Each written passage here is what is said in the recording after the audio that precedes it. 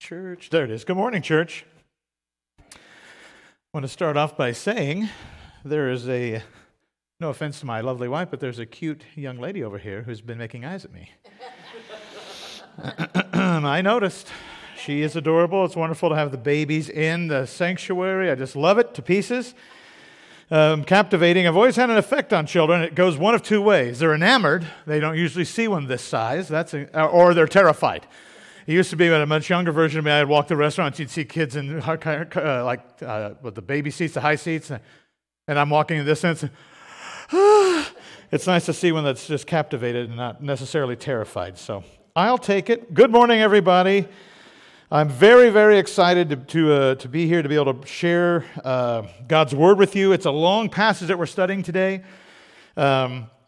The reason the passage is so long is because the subject matter that Paul's talking about is sin, and he's making a lot of good points, and he's making sure to be very verbose about what he's discussing, why he's discussing it, the manner in which he's doing so. So it's quite a bit. And so we're going to try to tackle all this in one shot. There's a lot of great stuff to come in Romans that I think is a lot more interesting for us to be able to pick apart and be thoughtful about. There's a kind of a singular message here. But I think the amount of Scripture, what our big takeaway here is that sin is very serious.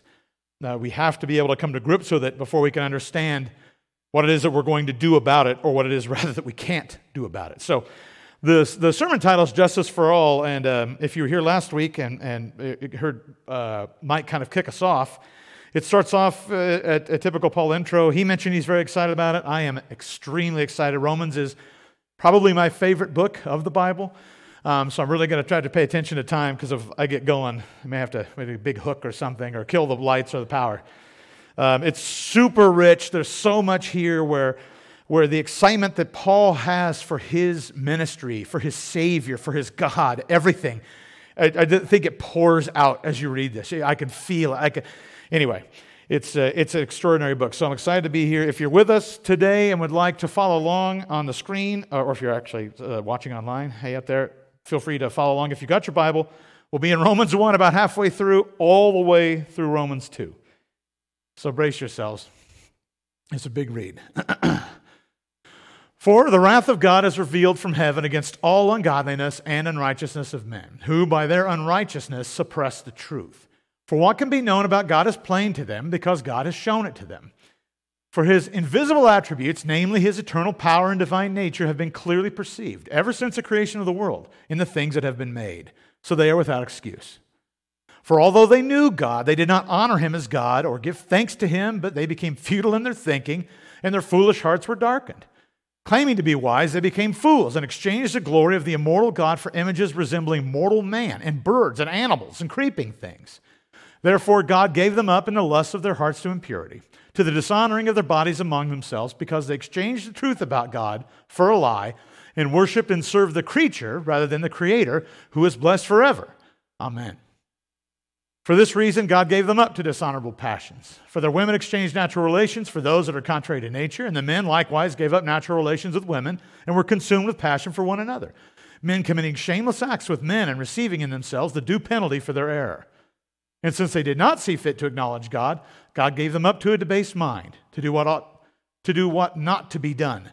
They were filled with all manner of unrighteousness, evil, covetousness, malice. They are full of envy, murder, strife, deceit, maliciousness.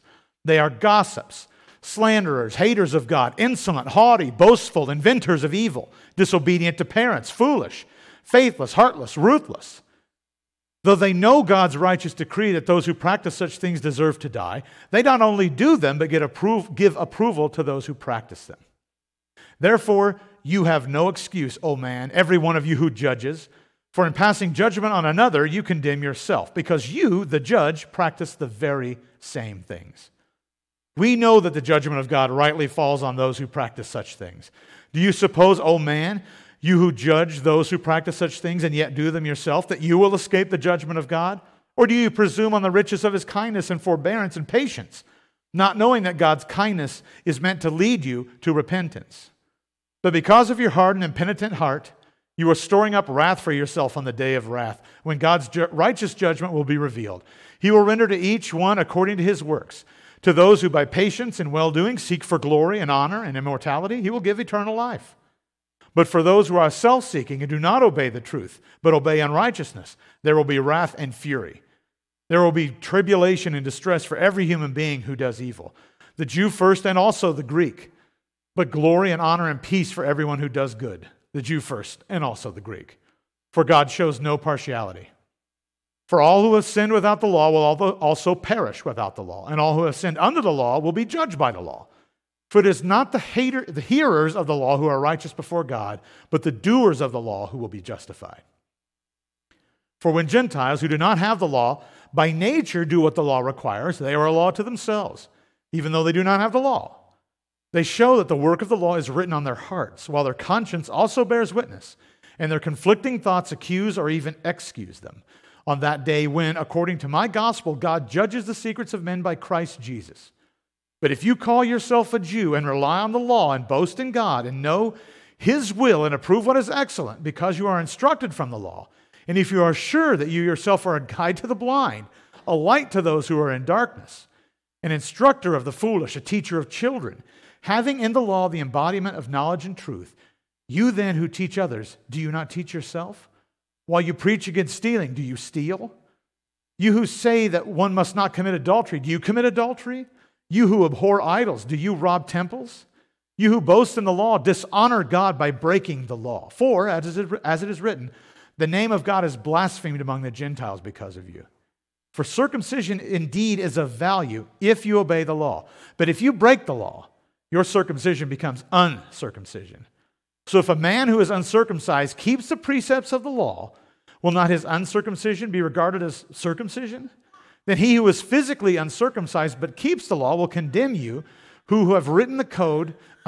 Will condemn you who have the written code and circumcision but break the law. For no one is a Jew who is merely one outwardly, nor is circumcision outward and physical. But a Jew is one inwardly, and circumcision is a matter of the heart, by the Spirit, not by the letter. His praise is not from man, but from God. Let's pray. Heavenly Father, a lot of words there, and some very strong language being used to try to convince us, convince them, convince